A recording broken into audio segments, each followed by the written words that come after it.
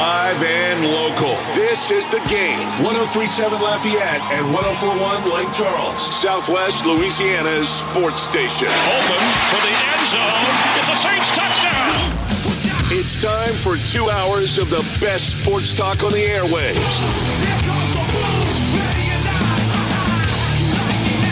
Here's your host, the Blonde Bomber, Jordy Holtberg.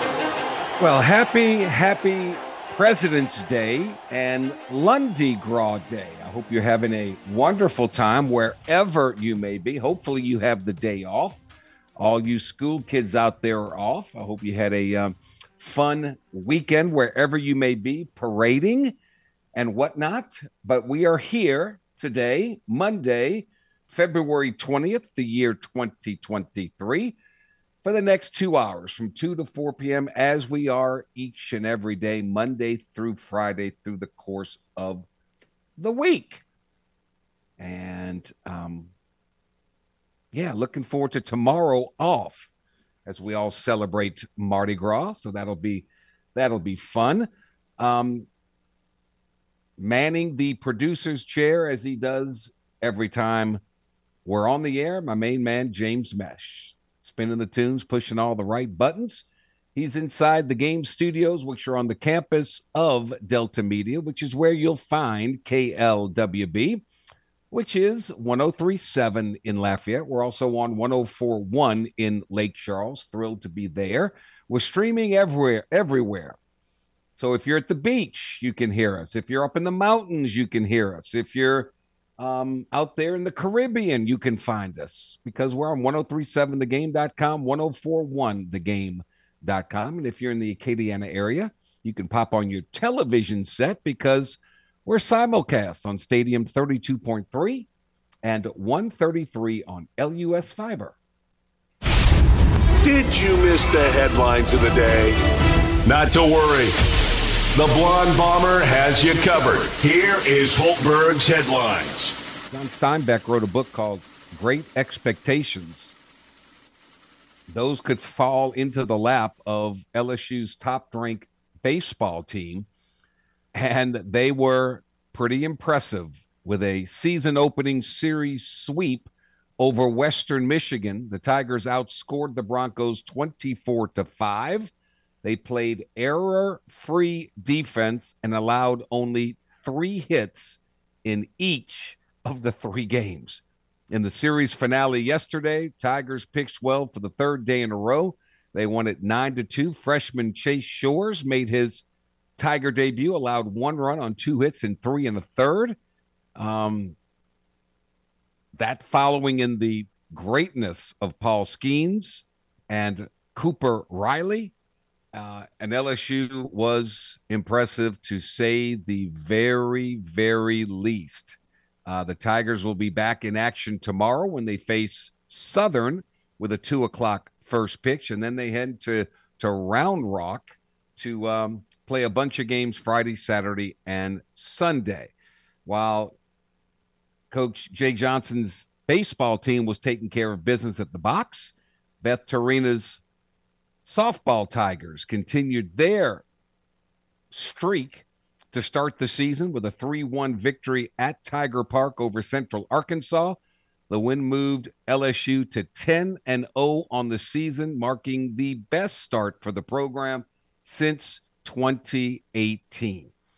Then you had to go to Gainesville, Florida. Kim Mulkey and her LSU women's basketball team improved to 25-1 overall, 13-1 in SEC play with a 90-79 win at Florida. Angel Reese and Jasmine Carson combined to account for 50 of LSU's 90 points. Each had 25. That was a career high for Carson, who nailed 7 3-pointers.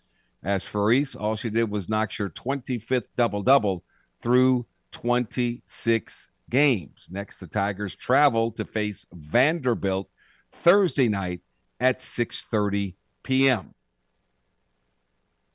While the women continue to win, the men continue to do just the opposite. They struggled at the line, couldn't take advantage of 12 forced turnovers, and they lost at home to South Carolina 82-73. The Gamecocks hit 15 of 32 from downtown, 47%.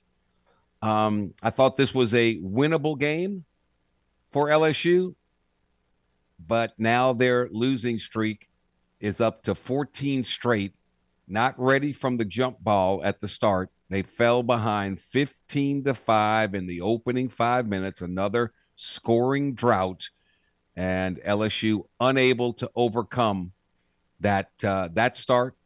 They were 4 of 13 from three-point land early on. They keep shooting threes. They can't make threes. It's crazy. Cam Hayes had a breakout game. He had 25 points, but the lefty Adam Miller finished with just 3 on 1 of 6 shooting. There's not a lot you can say, just not a lot. Their confidence, obviously, what do you expect it to be? They're at the bottom of the bracket in the SEC. They return to action Wednesday night with a home matchup against Vanderbilt. Team Giannis beat Team LeBron in the NBA All-Star game. James Mesh and I are playing more defense right here, right now than they did during the All-Star game, but who cares? That's what makes it fun. Russell Westbrook plans to sign with the Clippers. Houston is the top 25 for the third time this season. South Carolina in the men's poll. South Carolina is still number 1 in the women's poll. Kim Mulkey's LSU basketball team is at number 5. So South Carolina and LSU, top 5 in the country. No other SEC school is ranked at this time. So there you go. So LSU with only 1 loss still can't crack that, and they can't crack the top number 1 seed line in the latest bracket. Let me tell you our guest list today. He was on the call of every game over the LSU baseball weekend. His buddy Cal Ripken Jr. was in town. Ben McDonald will join us in just a few minutes. Glenn West will share his thoughts on LSU hoops and everything else going on there. Shelby Mast, of our bracketologist for the NCAA tournament, will kick things off in hour number 2. Chris Roseverglue, Michael Thomas is out there tweeting again, and it's negative for the Saints. March 17th is a big day. If he's still on the roster by that time, about $32 million guaranteed dollars coming his way. The chances of that slim, and none just left the building.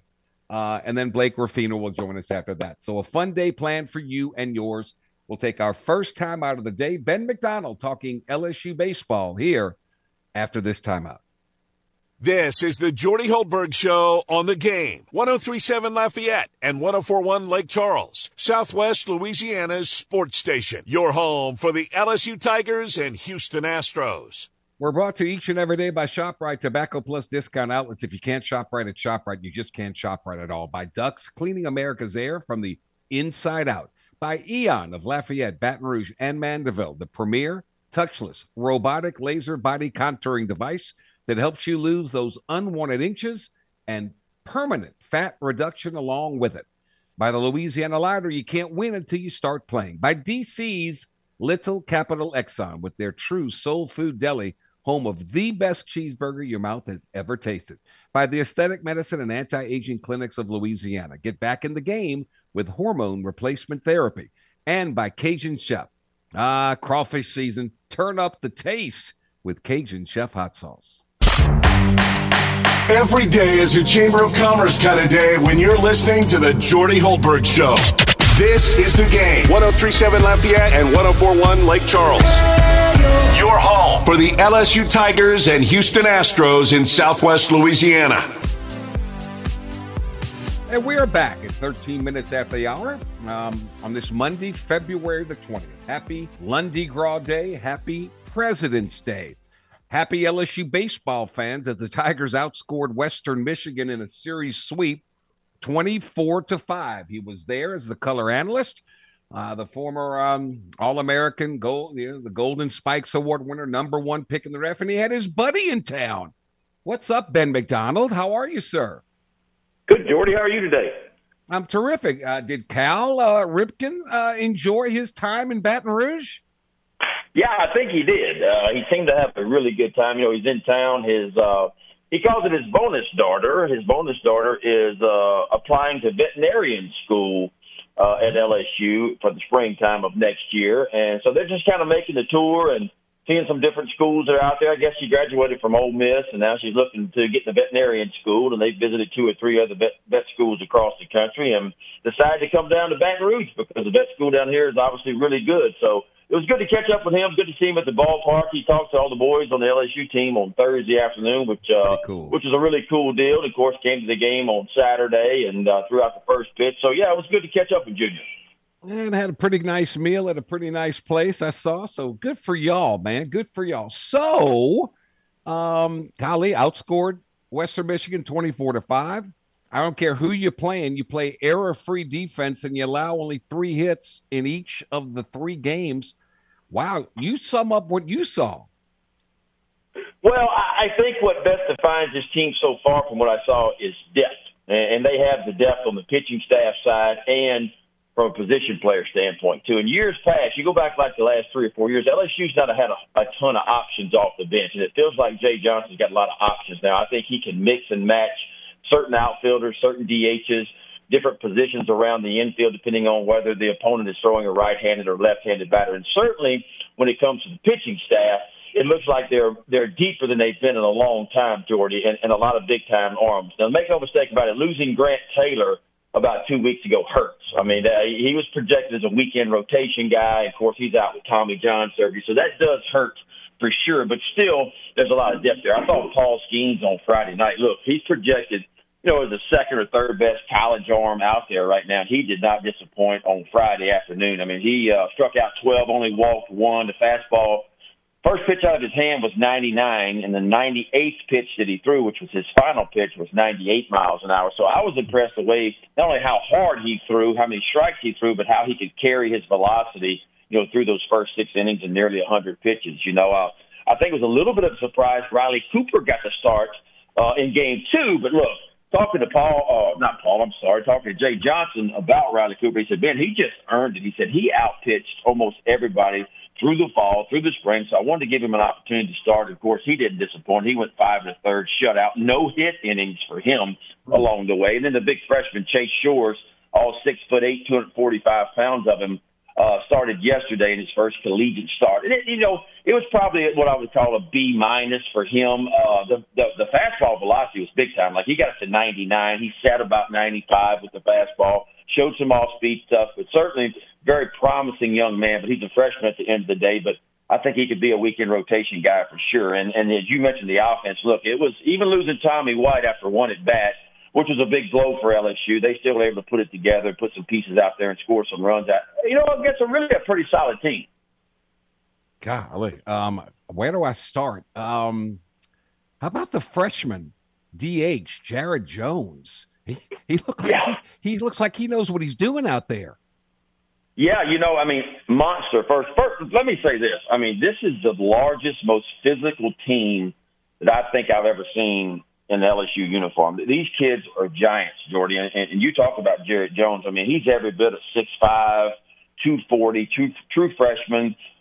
Swings it really well. And look, he stepped in right in the middle part, hitting 3, 4, and 5. And I asked Jay about him too, and he said, listen, he just hit all fall. He hit all spring, and I just couldn't get him out of the lineup. And boy, he didn't disappoint this weekend either. And just a big kid that's very physical. He impressed. I mean, and that's the thing. This is an older veteran-type team, but yet for all 3 games, Jay Johnson started 3 true freshmen. I think Brady Neal, the catcher, showed flashes. He showed really good for me behind the plate. He was very good defensively. Now, they didn't run a whole lot. I mean, Western Michigan didn't try to steal any bases, so I couldn't tell about the arm. But from his framing standpoint and the way he handled the pitching staff, of course, his hitting being from a left-handed hitter, and you could see a platoon situation. You could see Alex Milazzo bat against left-handed pitching, and you could certainly see Brady Neal bat against right-handed pitching. So there's a platoon situation there as well. Ben DePolt, the transfer from VCU, looked really good. Started at second base, and then when Tommy White got hurt, he played the rest of the time, over at third base. He had 4 RBIs on the day. Jordan Thompson looked good at shortstop. You mentioned the lack of errors. That was a big concern for me, and I know it was for everybody. I mean, when we talk about LSU last year, they fielded dead last in the SEC. Like they were 963 fielding percentage. Typically LSU's 978, 980. But they were way down last year. And quite frankly, it cost them 4 or 5 ball games and not being able to make the routine play. Yeah. They made all the routine plays, so that's a big step in the right direction. So I like what I see. It's early. I mean, you talk about Western Michigan. It's a team that's only been outside on the field up in Michigan one time in the springtime because of snow and ice. And so they're a little bit behind. But as we rock through, Southern probably won't present much of a challenge for LSU on Tuesday, but certainly when they head to the Round Rock Classic, they'll see a little bit better competition when they go there this coming weekend. Explain this stat to me that I saw. In 2022, there were 719 homers hit on opening weekend. That's 1.61 per game. This year, 2023, 852 homers were hit opening weekend, 1.89 per game. So the long ball is there. And Gavin Dugas, how significant is that? He's a graduate. He comes back to play second base, and he goes crazy this weekend. Yeah, and the cool story with him, Jordan, this, is that, he had some eye issues back during the fall and the spring, and, he was missing some balls, and Jay said, hey, you need to get your eyes checked. Well, they found something irregular going on with one of his eyes, and the vision was kind of messed up. He had to have a little bit of a procedure to get it corrected. He got it corrected, and obviously he's seeing the ball well. And it's crazy how when one guy goes down, another guy gets an opportunity. Gavin Dugas didn't even start on Friday. He only got the one pinch hitting appearance on Friday when Tommy White got hurt and the Polk goes over to third base. And then Gavin gets the one at bat. Well, he gets a base hit his first at bat, and he's plugged into the lineup in games 2 and games 3 and just go off, And everybody forgets about this kid. Remember back just 2 years ago, Gavin Dugas led the SEC in RBIs. That's what kind of run producer he was. And that was just 2 years ago. As you mentioned, 5th year on campus. He's been nicked up throughout his career, only got 103 at-bats last year, but still hit over 300. But if he stays healthy, Jordan, he's a guy that has a high on-base percentage. His swing decisions are really, really good. He brings a ton of experience. And we'll have to wait and see how he checks out at second base. That's something I'm watching, too, because I remember him a little bit his freshman year playing second base, but mostly his career has been in the outfield for LSU, and now he's making that transition to the infield. But like I said, Jay's got a lot of interchangeable parts. If he finds some better infielders, and maybe Tommy White comes back to third, the Polk goes back to second, maybe you see Gavin Dugas go back out to the outfield again. So he's the kind of guy, as long as he hits like he's hitting, he's going to be in the lineup somewhere. You know what they say, if you're making shots, the coach will never take you out. And if you're hitting the ball, the coach will never take you out, plain and simple. That's right. Ben McDonald with us. LSU. Right. LSU had 4 doubles, 2 triples, 4 homers in the weekend series. Another guy that I think is going to be pivotal to this team is junior right-hander Ty Floyd. Boy, you can't do any better than what he did Sunday, coming in the 5th inning with the score tied at 1-1 through 3 perfect innings, no walks, 4 strikeouts. That's what you want out of a closer, right? Yeah, I think so. If you talk to Ty Floyd, he would tell you he wants to be in that weekend rotation. Now, who knows how this is going to check out as we go through this season. But right now, it looks like he's penciled in to be the closer. You go back to last year, LSU had so much success with Gervais, who is gone now, and Raiselman, who is gone now. They had those hard throwers that threw strikes at the back end of the bullpen, and it made a difference for LSU. I think that's probably where Ty Floyd's going to be. Wes Johnson, the new pitching coach, has really gotten with Ty Floyd. We always loved his fastball. He could always throw strikes with that fastball. He had a good fastball velocity-wise, but he always struggled to really command an off-speed pitch. So I was kind of watching that from him yesterday to see if he had some off-speed pitches going. And I saw a couple of different breaking balls. I saw some good change-ups as well. So you can see his maturing process.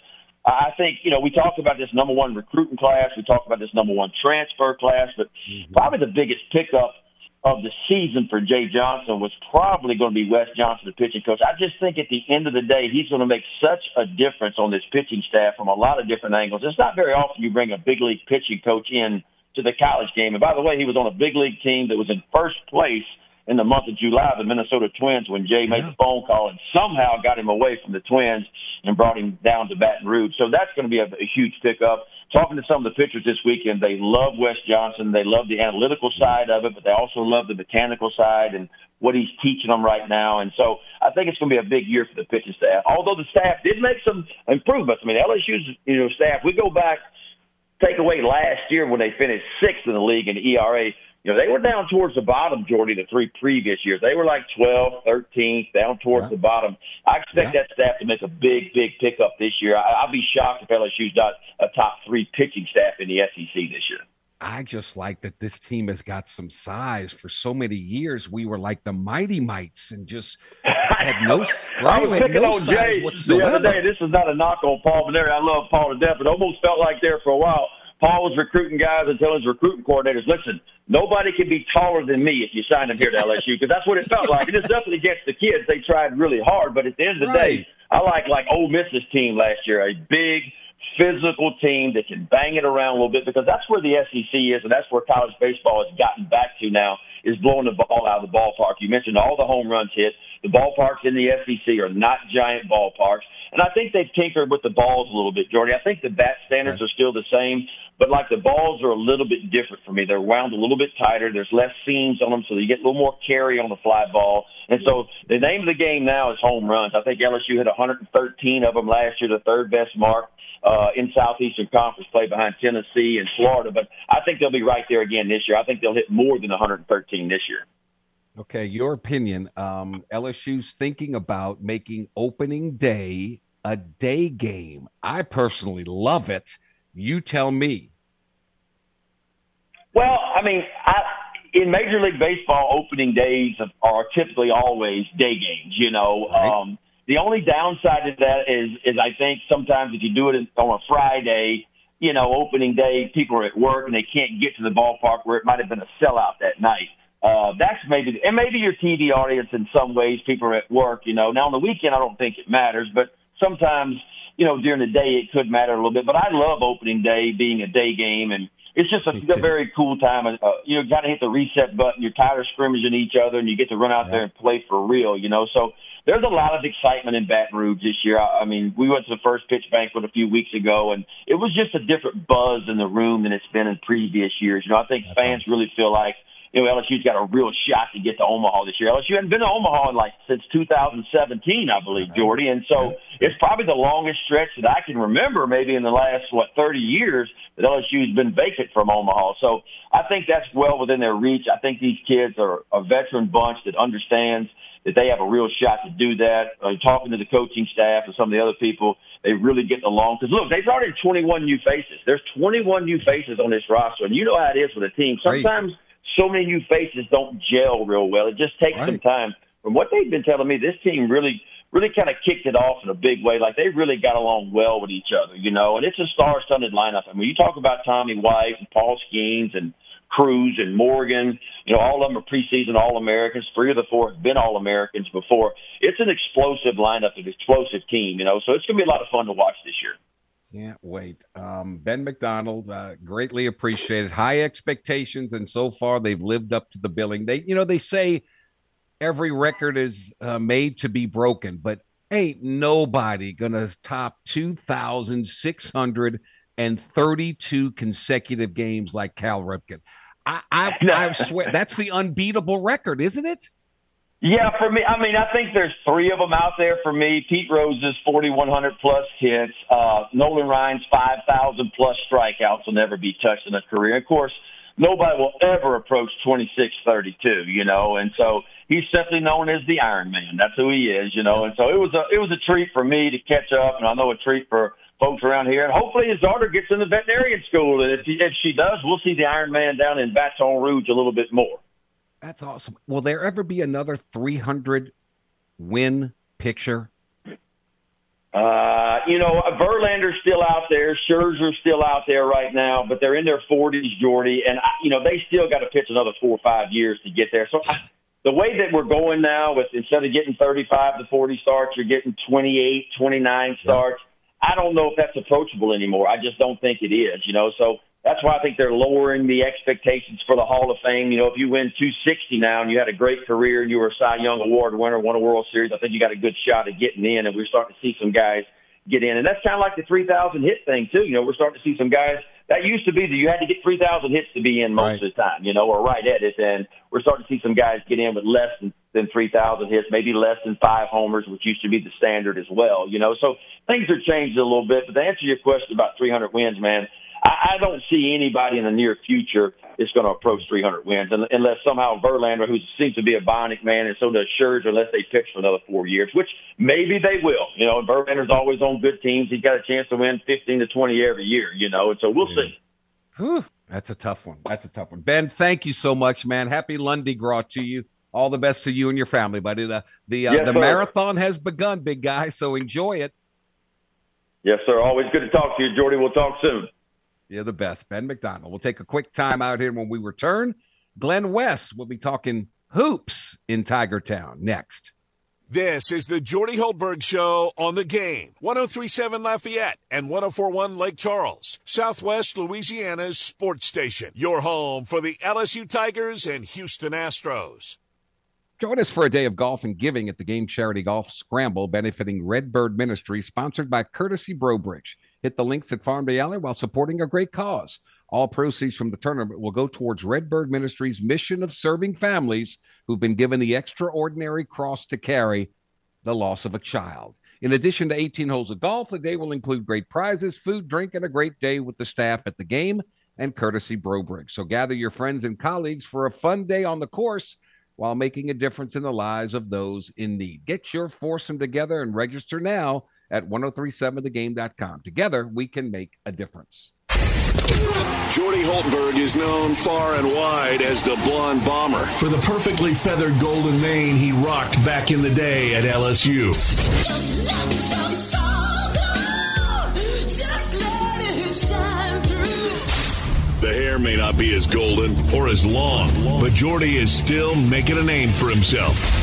Back to more of the Jordy Holtberg Show on the Game. 103.7 Lafayette and 104.1 Lake Charles, Southwest Louisiana's sports station. And we're back 35 minutes after the hour as we continue rolling on. We just had Ben McDonald on talking LSU baseball. Glenn West is kind enough to join us as he does each and every Monday. Go 247 Sports to talk about everything else, I guess. Glenn, happy Lundi Gras, buddy. How are you? I'm doing great, Jordy. How are you? I'm terrific. Where would you like to start today? I mean, I know you just talked about baseball, but I love baseball. So, okay. How good is Paul Skeens? My goodness. Yeah, he's very impressive. I mean, he was lights out on Friday night. Looked like every bit of a Friday night ace that you hope to have that will keep you in games week in and week out. At 12 strikeouts and just about 6 innings in a third, I think, is what he went. And just, really dominant stuff. Gets his fastball up in the 97, 99 mile an hour range and didn't really dip below 97 for most of the game. And so that was crazy. Super, super impressive. And then he has great off-speed control of his slider. That fastball slider 1-2 punch is going to be devastating, I think, for a lot of hitters. What's he going to be able to throw when the weather gets warm? Yeah. Think about that. Yeah. And I mean, it was a really chilly afternoon. They moved up the game 3 hours on Friday just because it was going to be even colder at night.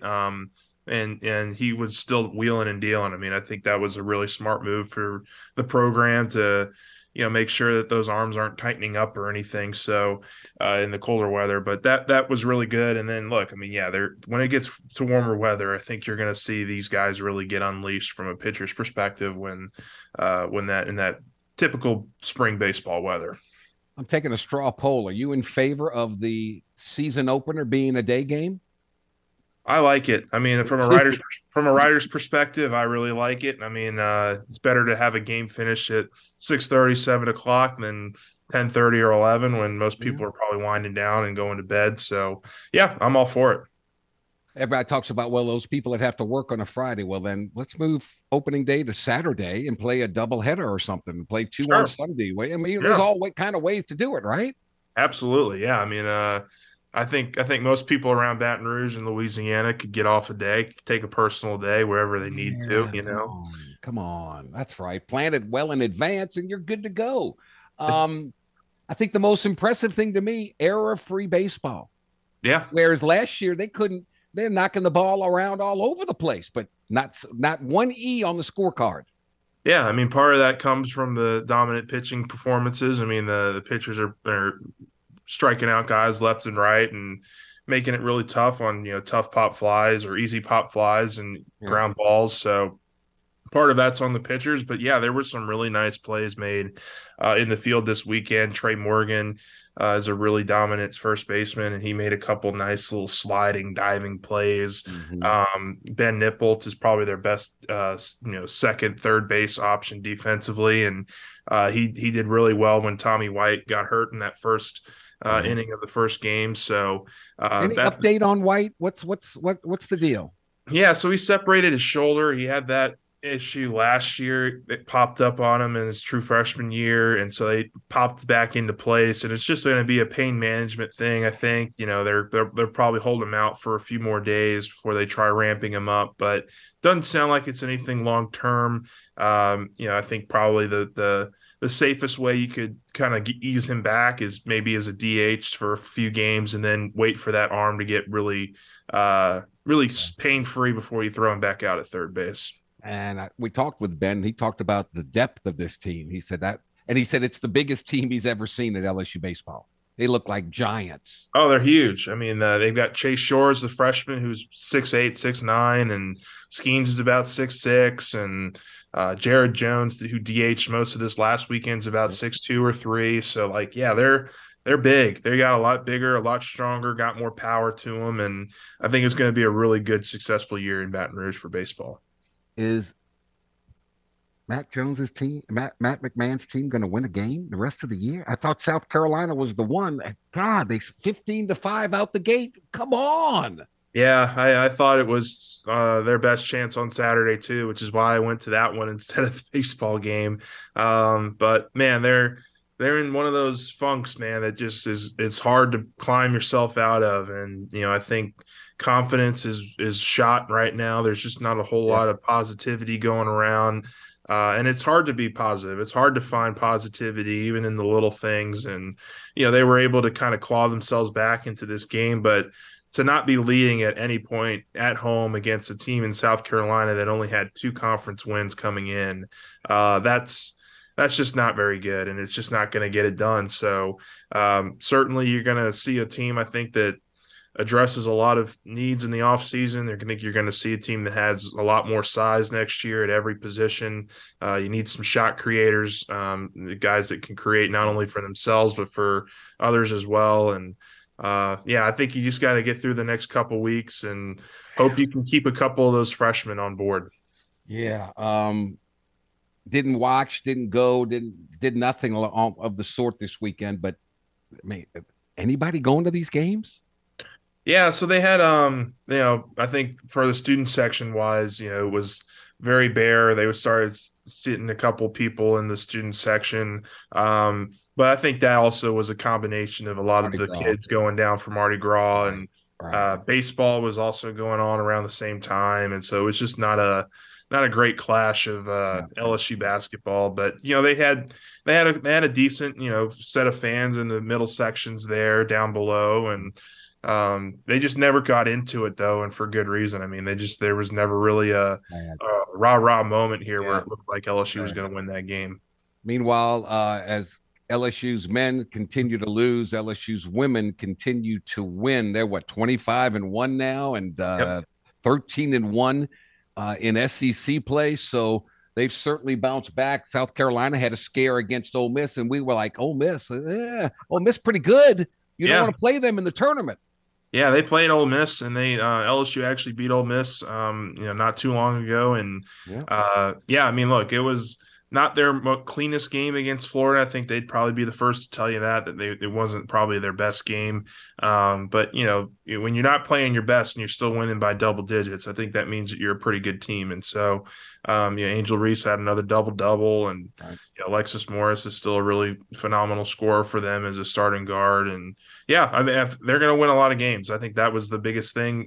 They coming into the season, you were going to see that team really get into that firm 23 to 27 range win margin, and I think they're certainly going to get that and more. So certainly just nothing but exceeding expectations, if you ask me. Fifth in the country, still can't get over these teams with a bunch of more losses, and they still can't get to the number 1 seed line. But hey, it is what it is. Let's finish this thing out and see what happens. We don't ever talk about softball, but they're 10-0. Yeah, That Tarita got it going. Yeah, they're playing well. Also, I'm not going to pretend to know that I have a lot of knowledge in softball right now. I haven't really been following that deeply, but I mean, look, a lot of the spring sports are getting started here in the next couple weeks and months, and I think there's a lot of optimism and excitement around the baseball and softball teams. I said before, and I think I asked you this: with all these new coaches around, who was going to be the first to win a national championship? And I kind of thought Jay Johnson. Yeah, And I think so. I'm sticking with it. I think so. I think they've got a great shot this year. I think he did a fantastic job rebuilding this roster.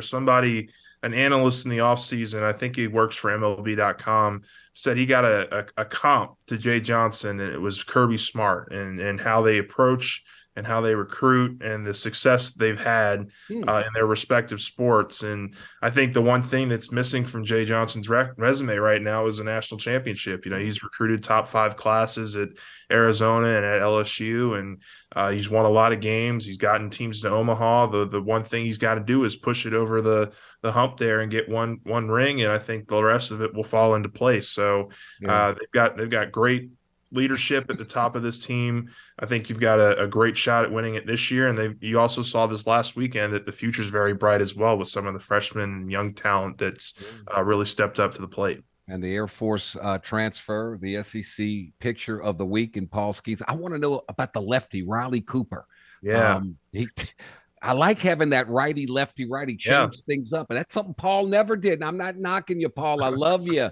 But we never had lefties on the team.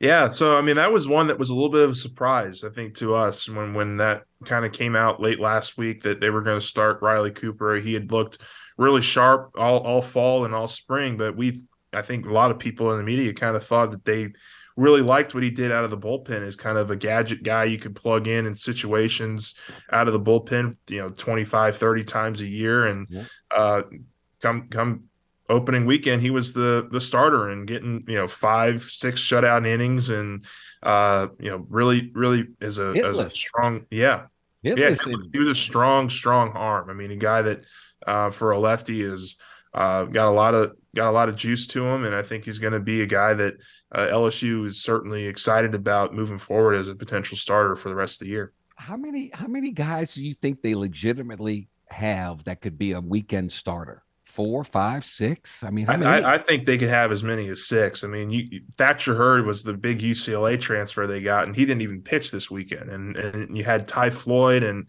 Christian Little, who both came out of the bullpen and had really phenomenal outings in extended runs this weekend. Ty Floyd came in, pitched 3 innings, retired all 9 batters. Yep. Christian Little pitched 2 innings, and I think he retired 6 of 7 batters. So, there's a lot of good pitching on this team and guys who have starting experience in the past. And I think it puts Jay Johnson and pitching coach Wes Johnson in an advantageous situation here where they can throw to matchups. They can put Thatcher Hurd in one weekend and then Riley Cooper in the next weekend and not feel like they're getting any kind of drop off and just really pitch to the matchup, which is really, really a good place to be. Man, that's pretty good, man. Pretty good stuff. So now they've got Southern, and then they head to Round. Where the heck is Round Rock? It's in Austin. It's another field that they have. It's not at Texas. I don't know exactly who plays there. I think it's a minor league team. Yeah. They have another field out there, and they're gonna play the Texas Rangers AAA affiliate, the Round Rock Express. Yep. Wow. Yeah. Okay. That's Yep. So always fun. yeah, it should be a good weekend. I think they've got San Diego State this weekend, or Kansas State, Iowa, and Sam Houston State are the three teams they're playing this weekend. And yeah, it should be a good weekend. I think, it's their first true road kind of environment where, it's a neutral ground situation, but you're getting on the team plane, getting on the buses, and getting that feel for what it's going to be like come SEC play. So it'll be good. Pretty cool. Pretty cool. I'm all for the opening day game. I think that's Yes. terrific. I really do. I think you're terrific as well, Glenn. So we got where's your focus now? I mean, you got basketball's coming down the stretch, you got baseball starting out. So where are you gonna be? Certainly, I'll be at a lot of baseball games. I'll be there to the bitter end for basketball, and shortly thereafter, we got spring football coming up in 3 weeks. I mean, the first practice is March 9th, so I mean that's less than 3 weeks away. So we'll be very busy over here covering recruiting and all that LSU team stuff. So we'll keep you well informed. Matt McMahon is thrilled that baseball has started. He wishes spring football has started. So take the focus off of this basketball. Let's get to the finish line, get this thing over with, and let's start anew, man, with a whole new looking lineup, please. Right there with you, man. I think they're going to dip heavily into the portal, and as they should. Yeah, yes, it's going to be a long off season for those guys. Glenn West, Go 247 Sports. Thank you, sir. All right. Thanks, Jordy. Appreciate it. All right. We'll take a timeout. We'll come back. We'll wrap up our number one. This is the Jordy Holtberg Show on the Game. 103.7 Lafayette and 104.1 Lake Charles, Southwest Louisiana's sports station. Your home for the LSU Tigers and Houston Astros. You want to take your lady out for a nice dinner, but you're low on cash? Not to worry. The Game Clubhouse at 1037thegame.com or 1041thegame.com can help you with your date night blues. As a member of our rewards club, you'll have the opportunity to score excellent prizes like a $150 gift certificate to Mr. Lester's Steakhouse at Cypress Bayou Casino Resort, a $50 gift certificate to Richard Seafood Patio in Abbeville, a $40 gift card to Misfits Dine and Drink in Broussard, and a $25 gift certificate to Mabel's Kitchen at Cypress Bayou Casino Resort. You can only score these great prizes by becoming a member of the Game Clubhouse at 1037thegame.com or 1041thegame.com. It's free. It's simple. So go sign up today. Tune in every weekday at 8:15 a.m. and 3:15 p.m. for the LSU Sports Update, presented by Tibbs Trailers here on the Game. 103.7 Lafayette and 104.1 Lake Charles, Southwest Louisiana's sports station. All right, we're back at 54 minutes after the hour as we wrap up our number one. The NBA All-Star Game took place. How about Mac McClung, the former Texas Tech Red Raider, who is in the G League? How good was he in the slam dunk contest? My goodness. Damian Lillard, it's Dame time, won the three-point shooting contest. And Team Giannis scored the first bucket of the game and then had an intentional foul and took himself out. They play no defense, but I'm going to tell you what, James Mesh has got to be a happy man. James, hop on board here real quick for me. Your boy of the Celtics was the MVP. You got to be you had to be joyed about that. I mean, both my boys went off.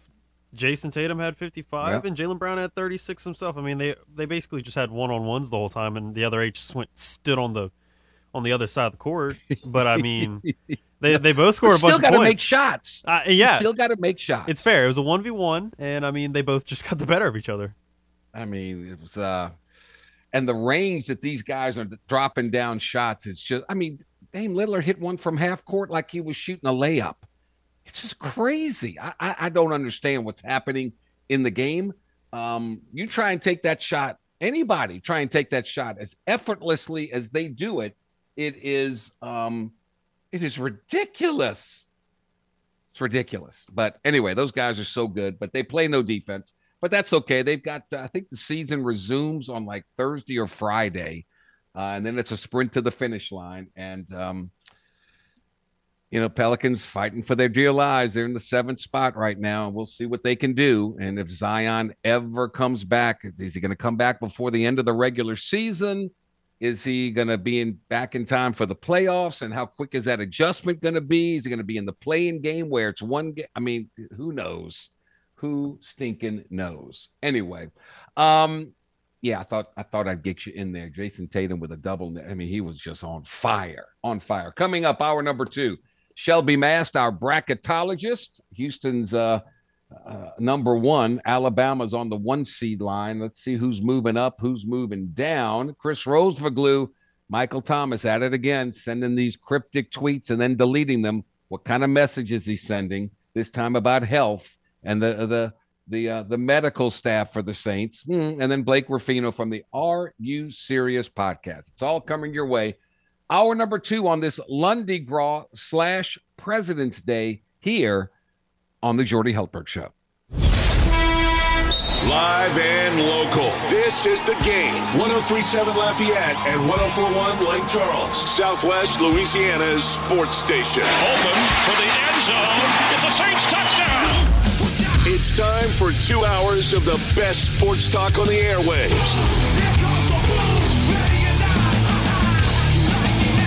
Here's your host, the blonde bomber, Jordy Hultberg.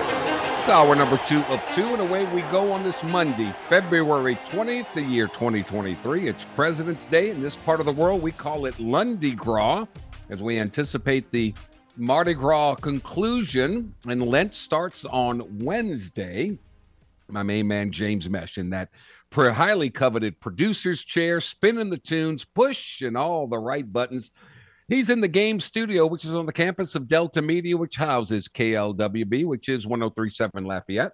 We're also on 104.1 in Lake Charles, streaming around the world, 103.7thegame.com, 104.1thegame.com. And if you're in the Acadiana area, well, you can put us on your television set because we're simulcast on Stadium 32.3 and 133 on LUS Fiber. It's another week of college basketball, counting down toward conference tournament play.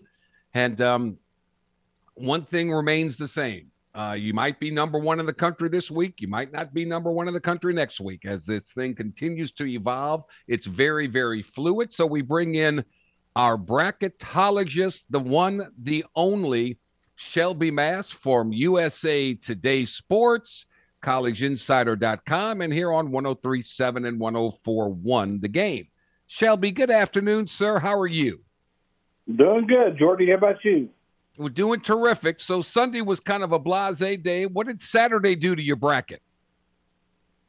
It kind of threw it all up in the air. It started with the reveal where the committee revealed their top 16. I had to adjust after that, and then a full day of games, and it was fun. Mick Cronin's not too happy. He calls it a joke of where the tournament seed is, and I mean, they're 23-4. They're ranked number 4 in the country. Where do you have the Bruins? I had them right where they were, right in the same place. And that was? Last number 2 seed. They're a great team, but their resume doesn't have a lot of meat on it. Their best win is Maryland. Okay, I'm curious about Texas A&M. All right, Texas A&M is in the SEC. Everybody keeps waiting for them to fall. They're 12-2 in the league, just 1 game behind Alabama. They're 20-7 overall. Tennessee is 20-7 overall. They're 9-5 in the league, but Texas A&M's not getting nearly the love that Tennessee is. What's going on with the Aggies?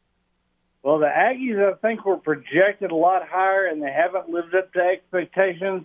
And they've got 2 early season quad 4 losses that are really ugly, and that's what pulls them down. One of them was at home, and that is, you just can't lose a game like that at home, and they did.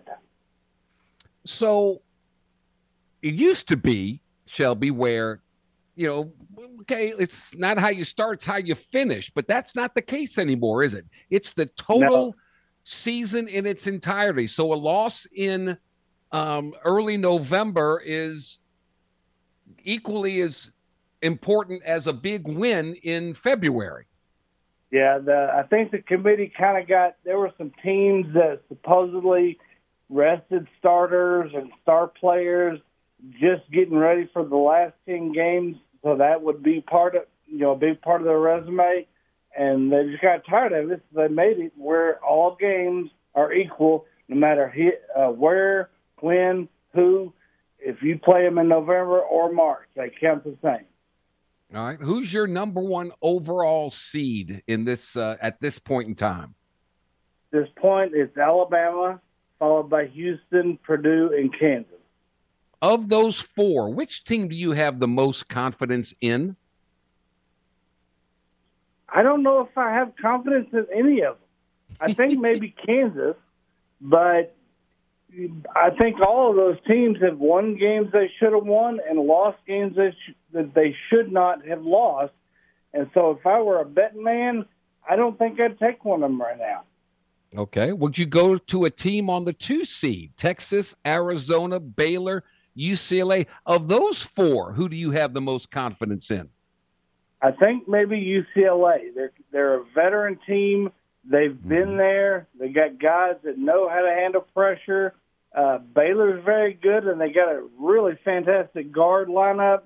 Yeah. They got back a couple weeks ago. I'm not going to say his name because I'll butcher it. Right. But Baylor is playing really good. So probably UCLA and Baylor right now. Did Kansas just destroy Baylor? Did I dream that? Baylor was up 13 at half, Wow. and then they weren't. Okay. Gotcha. I was wrong. Okay. You know who surprises me? Old Shaka Smart's at it again. He's taken Marquette and made them relevant quickly. Yeah, I wonder how the UT fans feel about it. I mean, he didn't do that much at Texas. He was always kind of a bubble team. And then he goes to Marquette and is world beaters, and so I think he was well liked enough that they're okay with it. But they sure wish he would have done something with their program in Austin. Shelby, did you mentioned Texas? Did you expect a drop off after their coach was fired? But Texas, you've got them on the 2 seed. You got them as the highest number 2 seed at number 5 overall. Are you surprised Texas has maintain and even improve their status even after Chris Beard was let go? Yeah, I am. I really expected a drop off, and I was discussing with a friend of mine, are they even going to stay in the tournament? I really hope so. And now there's no doubt about it, and they could end up on the 1 line. They're playing fantastic. Man, that surprised me. It really, really did. Anybody make a substantial jump since last we talked? Creighton, the committee seemed to really, really like them. I think they're a good team, but I didn't have them nearly as high as what the committee did. And so I've moved them up to the 5 line where I had them on the 7 line. Other than that, it's just 1 or 2 spots. Kentucky's looking safer by the day, and West Virginia's kind of falling. Okay, so you've got Alabama as a 1 seed, Tennessee as a 3 seed. I'm looking. Missouri, I like that club. Missouri's an 8 seed along with Auburn. And then you've got to go Kentucky is a 10 seed, as is Arkansas.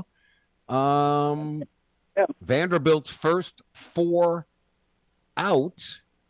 Let's see. Any other SEC? No, that's about it. So I like Missouri. What do you think about them? Missouri they're a fun team. One thing about their resume, they don't have any bad losses. They've only lost to quad 1 opponents, and so that will bode well for them. They've got some in there that they maybe shouldn't have lost, and a few that they maybe shouldn't have won like they did. But they're pretty impressive, and I think that they've got a first-year coach, and he's really doing some good things. Of those first 4 out, New Mexico, North Carolina, Vanderbilt, Utah State, which one, if any, do you have confidence with looking at who they play down the road, has the best chance of cracking and getting into the field of 68? Well, there's only 4 regular season games left, so North Carolina, if they're going to make a move, they better do it quick. They have 0 quad 1 wins, and I've got to believe the committee will look at that and say, no go. You've had plenty of opportunities, and you couldn't win just one. And so they've got a couple left. They better win at least one, or they won't hear their name Sunday. Oh, Chris Collins has done a good job at Northwestern, hasn't he? They've kind of been invisible for a couple of years, but he's got them up, and you're got them on the 6th line, the number 21 team overall. That team out of Chicago, they're pretty good. They're pretty good, and I kind of bet he wishes that people weren't talking about them as much, because that puts extra pressure on them, and this is new territory for them. So good job for him. All right. So what any significant games we should be keeping our eyes on in the next couple of days? Next couple of days, I have not looked at the schedule yet. I'm trying to keep it as fresh as I can so I don't look ahead too much. But tonight, I mean, Big 12 is always fun to watch. Always. Okay.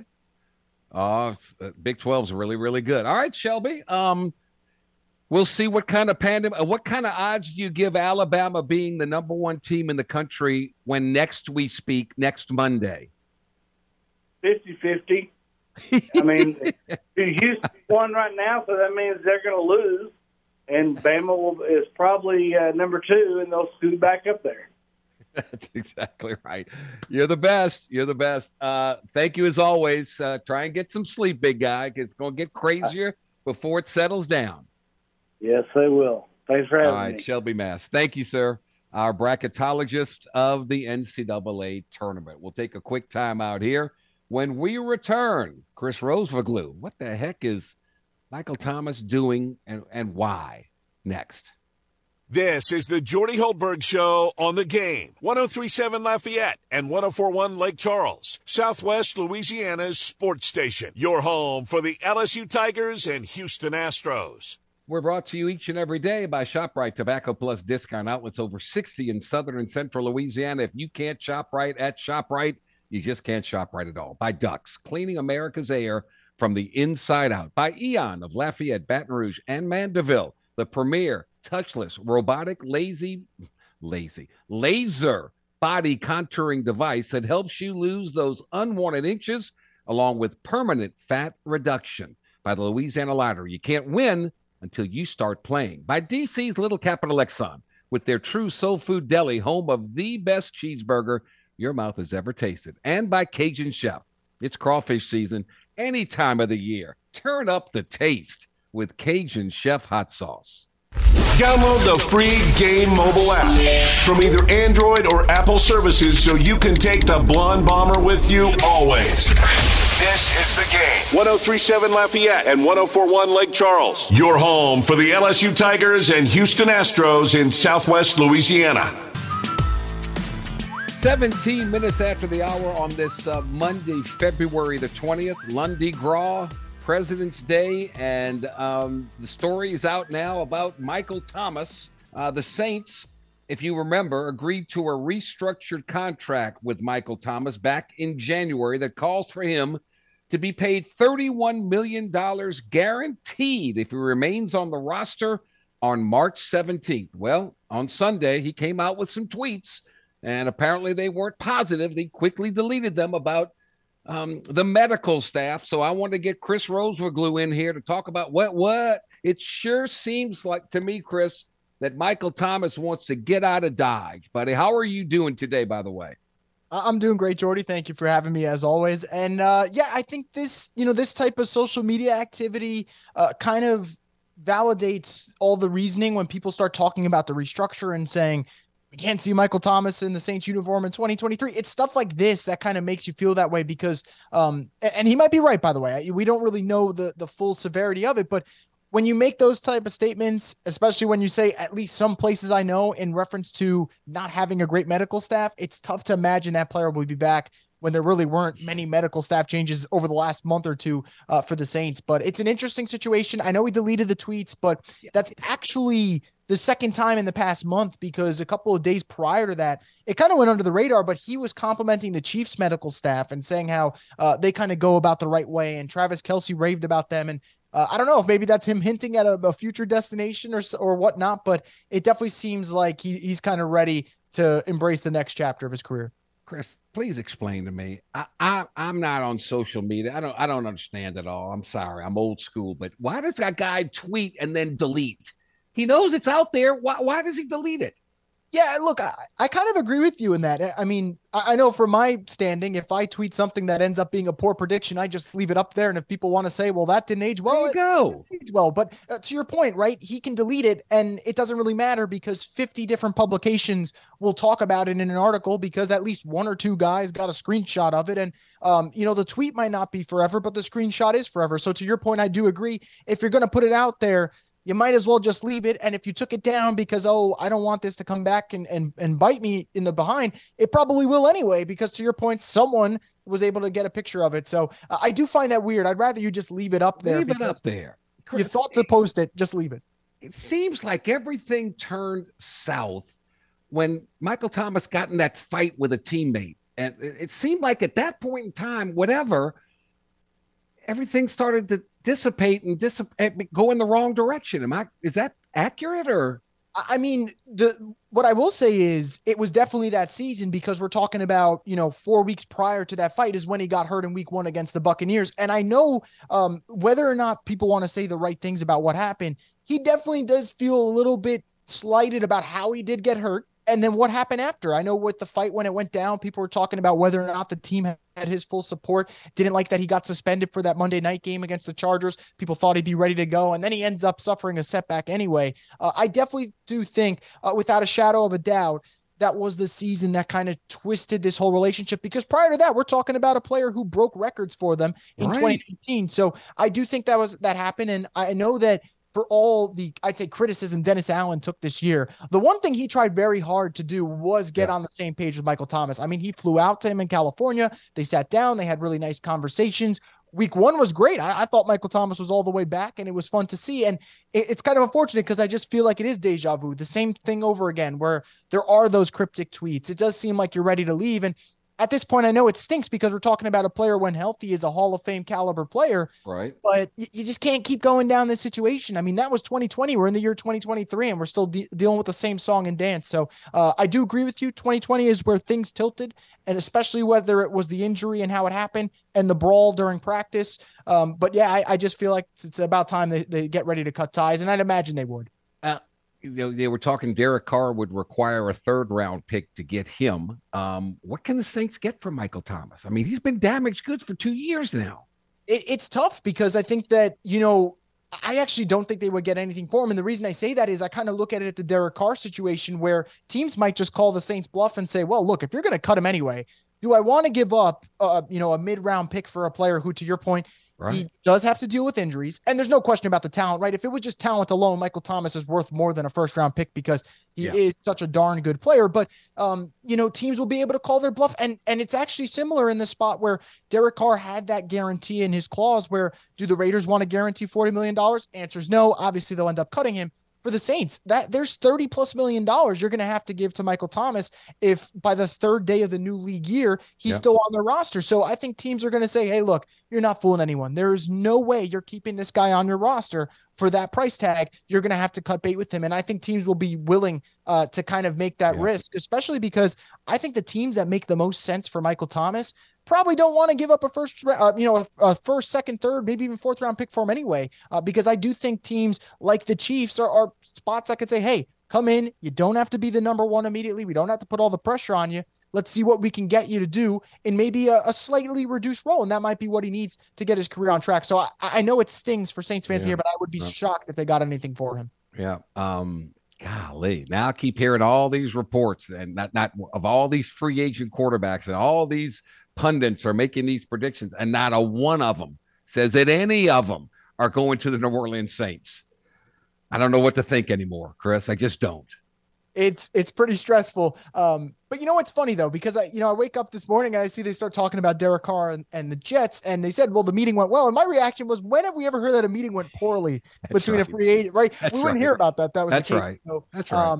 And on the flip side, I'll say this about the Saints. I do think the struggle is if they don't get Derek Carr, where do they go from there? And I've been trying to, battle that thought because I don't think the options after Derek Carr are very, intriguing for next season. And that's where you get in the tough spot. But I still weirdly have some optimism that it's a 50-50 shot because I really don't think the Jets, in terms of environment, are the best fit for Derek Carr because he's not a cold weather quarterback. And you know what? People like to make fun of the dome and, you're able to put up better numbers. I really don't care. Derek Carr would be able to play in a controlled environment.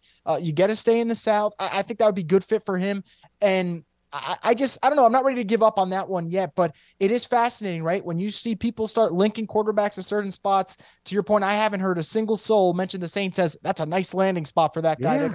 All right, they're interested. And that's kind of where the conversation ends for them. They're talking about Carolina, I mean, what's Carolina got that the Saints don't? I mean, I don't understand it, but it's so ironic to me. It just goes to show you, all of a sudden we're making Derek Carr into this probably a lot better quarterback than he is, but that's all that's out there.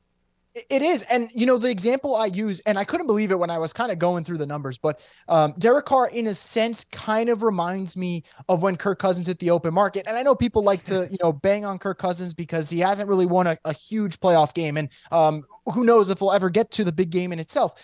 But I found it fascinating that when Washington lost Kirk Cousins, and that happened in 2018, since then, and it hasn't been the largest stretch. I mean, we're talking about 5 years right now. 12 different quarterbacks have started at least one game for Washington. Yeah. And I think when you see that type of statistic, it goes to show why when a guy like a Kirk Cousins or a Derek Carr hits the free agency market, look, let's not kid ourselves. They're not elite quarterbacks, but they're top 15 quarterbacks. And even those are hard to find. And I think that's why teams like the Saints, the Panthers, the Jets, you start looking around and you're like, well, do we just put all our chips to the middle of the table to get this guy? Because you don't know when you're able to get the next best guy or have a chance to kind of prolong the inevitable, which is being that spot which the Saints have been for the last 2 years, where you look around and say, I don't know what our answer is at quarterback. And I know that a lot of people, the pushback has been, well, is Derek Carr a franchise guy? I think that's subjective to everyone. I think Derek Carr is a top 13 quarterback. Now, he's probably 13, but I do think he is a top 13 quarterback. And at the very least, it gives the Saints more time to get to that point where you get your guy for the next 10 years. He buys you at least 2-3 years to figure that out. And I think that really would be a plus. If worse comes to worse, can the Saints win the NFC South if they run it back with Andy Dalton? They technically can, because if we're being quite honest, if they don't blow that Buccaneers game, they probably win the division, which is crazy to think about in itself. I know. So I would say they can. And I do think that there are things that they can be better at. I do think that Andy Dalton, if we take out certain games here and there, I thought the Bengals game was right there. They just didn't have enough gas at the end. And I honestly thought the defense really picked up towards the second half of the year. So if you can get almost a full year of that type of production, I think that would help. And mind you, Marshall Lattimore missed so many games, so you'd hope to have him for a full slate. Mm-hmm. And there are a lot of guys who were hurt throughout the season. Ramczyk was hurt. Andrews Pete was hurt. Trevor Penning, hopefully you get a full year out of him. We'll see. Yeah. So, yeah, look, I think you absolutely can make the argument, because I think the division could be worse. I think what gets tricky is if you lose Derek Carr and let's say he goes to the Panthers, I'll probably give the lean to the Panthers, but by no means would I count the Saints out, just because it is a bad division. So I do think it's feasible. It's just probably the least appealing option when we go through what the Saints might look like next year if they completely run this thing back. Healthy offensive line, improve your running game. Then maybe I'm not saying that's what I want with Andy Dalton, but that may be the hand that the Saints are dealt. It may be. It might. And to your point, if that's the case, I think the incentive there is to think it really hard. If you're the Saints, your second or third round pick, go get a running back. Go get another back that you can put with Alvin Kamara and see what you can do there. Because I think that's where, if the Saints are going to win games, and we knew, look, there was only 7 wins last year, but the ones where they looked most impressive, you kind of look at a Seattle game where they just ran down the opponent's throat. Absolutely. And I think with Alvin, with Taysom Hill, and then add another exciting young back, whether it's a Tyjae Spears from a Tulane or Jahmyr Gibbs from Alabama, or even a Bijan Robinson. I know that's kind of the pipe dream there, because you probably have to use a first round pick on a running back, and that's obviously a little iffy in today's kind of age of football. You talk about a 3-headed monster in terms of the run game. you can absolutely make the argument, and you hope that guys like Olave and Rashid Shaheed, another year in that system, get even better. So don't get me wrong. I think no matter what they do at quarterback, the division's so bad that I'm going to look around and say, well, they'll have a shot. You would just like to see them make the upgrade so you could say, they should be the favorites. And if they don't win the division, then they got to look in the mirror and make legitimate changes, not just for 2024, but the years after. So we'll see. But to your point, I do think there is kind of a path there, even if it is Andy Dalton back. It's just, I know for a fact that fans would definitely not be thrilled. Yeah, about. they would not be happy about that. So as we go full circle, come March 17th, Michael Thomas no longer a Saint, right? He's gone. That would be my guess. And it pains me to say I could see him going to Kansas City, and who knows, maybe he's lifting a Lombardi trophy. Fast forward to next February. That could very well happen. We saw what they did with Juju Smith-Schuster. They kind of a reclamation project there. Can we chastise him like we did Durant when he went to the Golden State Warriors, please? Can we do that if that's the case? I would almost cut him a little bit of slack just because the sport's so brutal and what he's gone through. But it really would be a tough feeling, right? Because how many years did we think that he was going to be part of a championship roster in New Orleans and never really materialized? Unbelievable. Chris, thank you. Happy Lundi Gras, buddy. Take care of yourself. Have a good one. Thank you for having me, Jordy. All right, Chris Roseverglue. We'll take a quick time out here at 31 minutes after the hour. Blake Ruffino, the Are You Serious podcast, next. This is the Jordy Holtberg Show on the Game. 103.7 Lafayette and 104.1 Lake Charles, Southwest Louisiana's sports station. Your home for the LSU Tigers and Houston Astros. Get your earplugs ready because the monster trucks are coming back to the Cajun Dome. The toughest monster truck tour returns March 17th and 18th in the Game. 103.7 Lafayette, 104.1 Lake Charles has a VIP package to the toughest monster truck tour. Enter in the Game Rewards Club at 1037thegame.com. VIP package includes 4 tickets and access to the pit area, a merchandise certificate, and lunch with the truck drivers on that Friday. Pretty cool. The toughest monster truck tour is coming back, and you can win a VIP package courtesy of the Game, Southwest Louisiana's sports station. He's been a star on the hardwood and in the broadcast chair. So what's the secret to the Blonde Bomber's success? Easy. Taking time to work on his tan. You look marvelous. Back to more of the tanned and talented Jordy Holtberg on the Game. 103.7 Lafayette and 104.1 Lake Charles, Southwest Louisiana's sports station.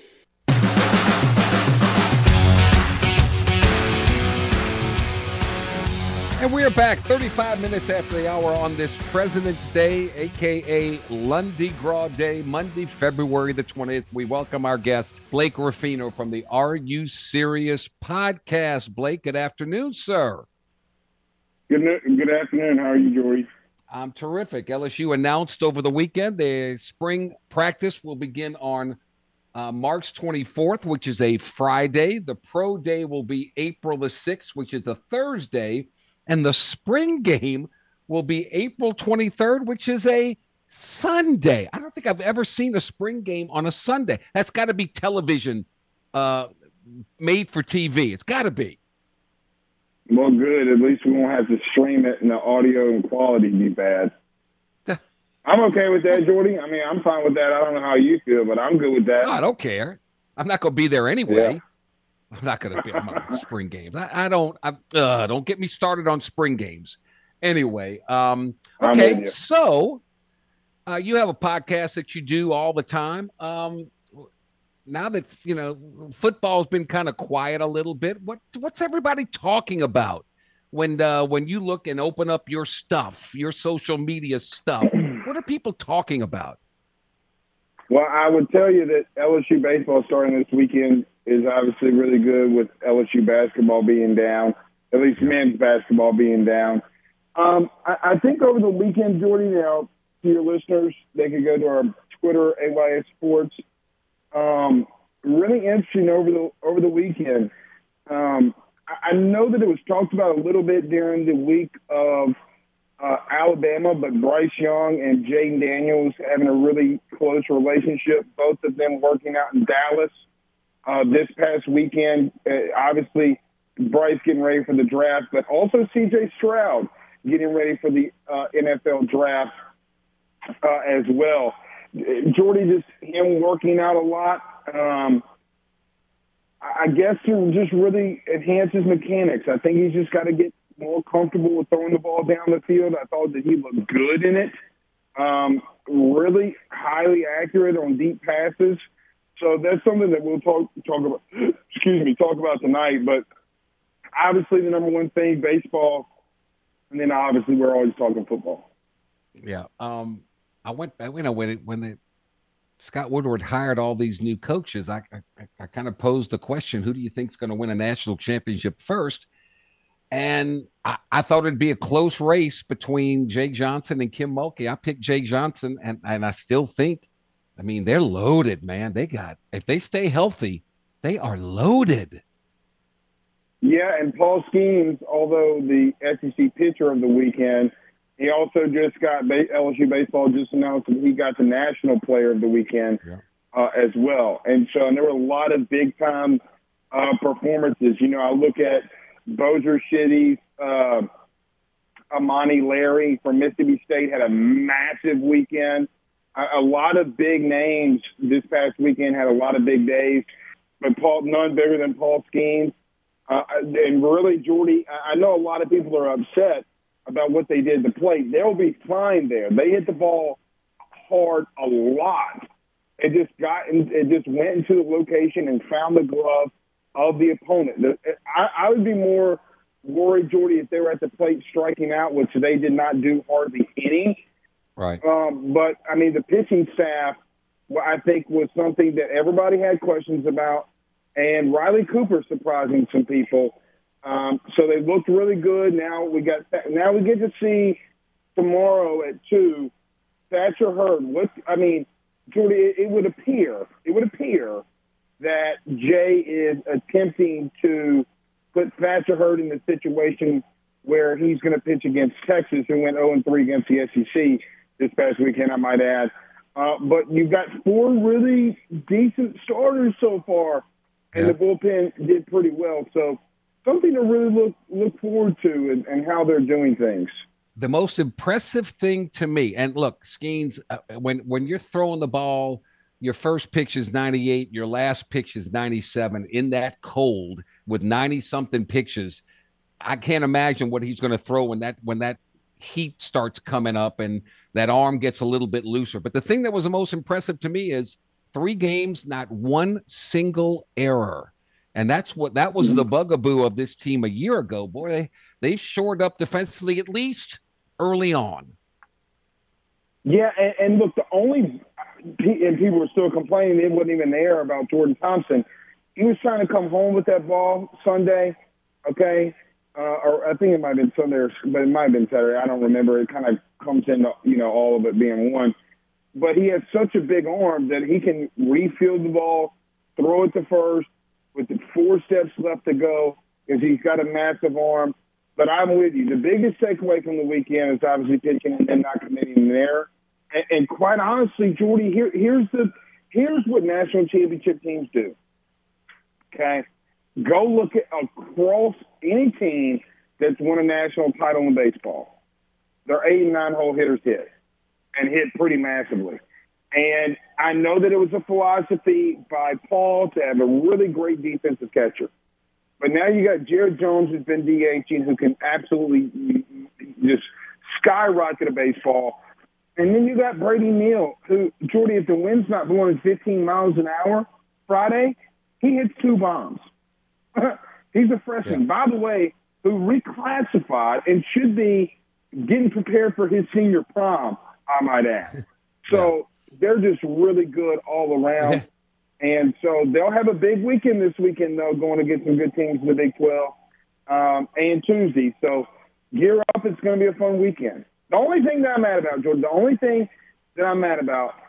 they left 8 runners on base this weekend. That's not great. But, don't be mad. And you got to pay a subscription to watch baseball this weekend. You got to pay $25. Everybody gets mad. I mean, slow down, everybody. What are you saying? People are getting mad over Thompson's throw. People are getting mad because they didn't hit at the. Oh man, you should have seen my show last night, Jordy. You should have seen the show last night. They were furious. Settle down, people. Golly, you know what I like also? In accordance with no errors, I like how this team looks getting off the bus. The Palmineri days right. of short, thin, that's over. We got some tall, big studs out there. I like that, man. That brings back memories. Guys that can hit the ball out the park. I like it. Yeah, they definitely looked the part. I mean, good luck. If this were a bar fight team, like what team do you want, to go to the bar with and help you in a fight? LSU would obviously be number one. That's for damn sure. Blake Ruffino joining us. All right, spring football practice gets underway. I said earlier on the 24th. They'll go the 24th, 26th, 29th, 31st. Whatever. 15 practices in all. This is this is an opportunity to see who are you looking forward besides Jaden Daniels and all, but who are you out there looking at to see? Okay, man, I want to see this guy. How much bigger, stronger, faster, and how much improvement? I mean, we didn't see much of Mason Smith, right? So I wonder how he's coming along, and who else is out there? I think Denver Harris is somebody to key on. I think, a former five-star, can he be that lockdown corner that you need? But really and truthfully, I want to go look at the offensive line, really just both lines of scrimmage, right? I think both lines of scrimmage, and more defensively, you just got to see what you have there. Now, a lot of people complained about the O-line last year, and I don't mean this to the people who think that they did bad. Says whom? Jordy, again, they ran the football at such a high clip. Jordy, if I would have told you to begin the season, that football team with this offensive line, quote unquote, would run the ball for 185 yards per game, would you take it? Because I would. Heck, yeah. And by the way, they threw the ball on average per game 275 yards. Okay? So when people look at, Jaden Daniels didn't do this, Jaden Daniels didn't do that, Jordy, I'm taking 275 yards passing and 183 yards rushing all the live long day. Yeah. I think what people want to see is how much of that yardage on the ground actually came from running backs as opposed to Daniels scrambling around and picking up a lot of yardage that way. So I still think LSU needs a bell cow running back. I really do. Well, it was 33% by Daniels. So, I mean, two-thirds of your running game was coming from the backs. That's fine. That's fine. By the way, your best back to start the season was out. Armani Goodwin went out with a hamstring. He was easily your best back to start the season. Then you had situations where Josh Williams had to step in and really help you out. Now you got Trey Holly and Caleb Jackson. One of those backs that were there last year, Jordy, is not going to play. They're not. And I don't think it's going to be Josh. I think Josh Williams has kind of solidified himself. So either Noah Cain or John Emery are going to have to pick it up because those two young men are coming and they are raving about the intelligence, and not only intelligence, but how good Trey Holly can catch the ball out of the backfield. I like that. Is he a Clyde Edwards-Helaire type of back? With more power, yes. Wow. Where Clyde was more shifty, I don't think Trey's as shifty as that, but good luck. I mean, if he puts his head down, good luck. I mean, it's like hitting a hamster on steroids. He's short, right? I mean, he's not a tall back. He's like 5'7", 5'8". 5'7", 5'8". The kind of guy that gets lost behind that offensive line. Is there going to be any? What's the biggest position battle on the offensive line? Right guard, I would think. The spring right guard. I think Charles Turner did okay at center, going back and looking at it. But, I mean, you're really, really truthfully, Jordy, I mean, I think Garrett Dellinger's going to play, but you're waiting until the big hoss, Dwayne Turner gets into town. Okay? Right. So I think that he's going to start at right tackle, which then kicks in Emory Jones to right guard. think about this, and we talked about this about a year ago on your show, saying if they got Dwayne Turner. Jordan, you had the potential to have 3 5-star offensive linemen from the state of Louisiana on your roster. Should be a position of strength. I mean, there's no excuse. It should be one of the most strengthful positions on the team. We shall see. All right, Blake Ruffino, I hope you have the day off tomorrow, man. Enjoy it. Me too. And thank you as always. Yes, sir. You too. Go Tigers. You got it. Spring football game on a Sunday, April 23rd. Who cares? It's a Sunday. Who cares? We'll take final timeout of the day. Birthday wishes coming up after this. This is the Jordy Holtberg Show on the Game. 103.7 Lafayette and 104.1 Lake Charles, Southwest Louisiana's sports station. Your home for the LSU Tigers and Houston Astros. Listen up now. Delta Media Corps is looking for a self-motivated and hardworking individuals to join the team. Delta Media is currently hiring a human resources manager to manage the HR department, to hire, to interview, to administer pay for benefits, and more. In addition, we're looking to add an account executive. Training is available. If interested, send your resume to Jay Cochran, JCOCHRAN at deltamediacorp.com. Delta Media Corp is an equal opportunity employer. Here's 3 pieces of advice to live by. Never play cards with a guy whose last name is a state. Don't spit into the wind. And always listen to the Jordy Holtberg Show on the Game. 103.7 Lafayette and 104.1 Lake Charles, Southwest Louisiana's sports station. Okay, we're back. 53, almost 54 minutes after the hour. Special thanks to our guest today, Ben McDonald, talking LSU baseball, who came away with a great opening weekend as they swept Western Michigan, outscored them by 24-5. Most important thing, error-free defense. The pitching allowed only 3 hits in each of the 3 games, so a total of 9 hits. You can't ask for a better start. They've got 4-game week this week, starting tomorrow at 2:00.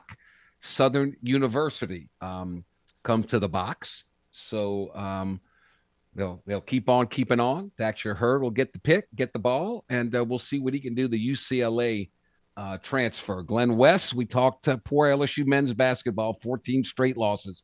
The women, 25-1, 13-1 in the league, number 5 in the country. They keep on keeping on, looking for another showdown with South Carolina, who had to go into overtime to beat Ole Miss yesterday. Shelby Mast with his bracketology, Alabama number 1. Chris Roseverglue, Michael Thomas, sure as gold, gone. Not going to be playing for the New Orleans Saints when we hit about March 15th. He'll be hasta la vista. It's inevitable. And then Blake Ruffino, and we talked about LSU spring football coming up later in March. So there you go. We will be off tomorrow to celebrate Mardi Gras. We'll have national programming on. So there you go. We are looking forward to having a well-deserved day off. So thank you, management, for doing that, and hope to get out there and see some of those parades in Lafayette. That'll be fun. NBA is cranking up again later on this week. We'll see what the Pels can do as far as that is concerned, and we'll keep you up to date on the Cajuns and the Cowboys in baseball, because that's significant and important as well. LSU baseball again tomorrow versus Southern at 2 p.m. Then they'll have Friday versus Kansas State at 2 p.m. So we'll be off on Friday. Saturday, 12 noon versus Iowa. Sunday at 4 p.m. versus Sam Houston. This is all brought to you by D1Baseball.com. And you can always listen to the ball games here, I do believe, on the game. So they'll be playing at Dell Diamond, the home of the Texas Rangers AAA affiliate, the Round Rock Express. If today is your birthday, February 20th, happy birthday from all of us to all of you. Was a great player, and even better as just a fun NBA analyst, Charles Barkley, 60 years young today. I can remember watching the SEC tournament, covering LSU and doing the games on television. And Charles Barkley, I can remember him rebounding the basketball, taking it the length of the court, going behind his back once, behind his back twice, and raising up and throwing it down. And people went nuts. The round mound of rebound. Charles Barkley does a great job. James, thank you. Thanks to all of you for listening. Thanks to our partners who make it possible. Until Wednesday, God willing, I'm Jordy Hultberg. Stay thirsty, my friends. Stay healthy. Let's be kind to one another and be happy. Crunch time with Miguez and Mesh next.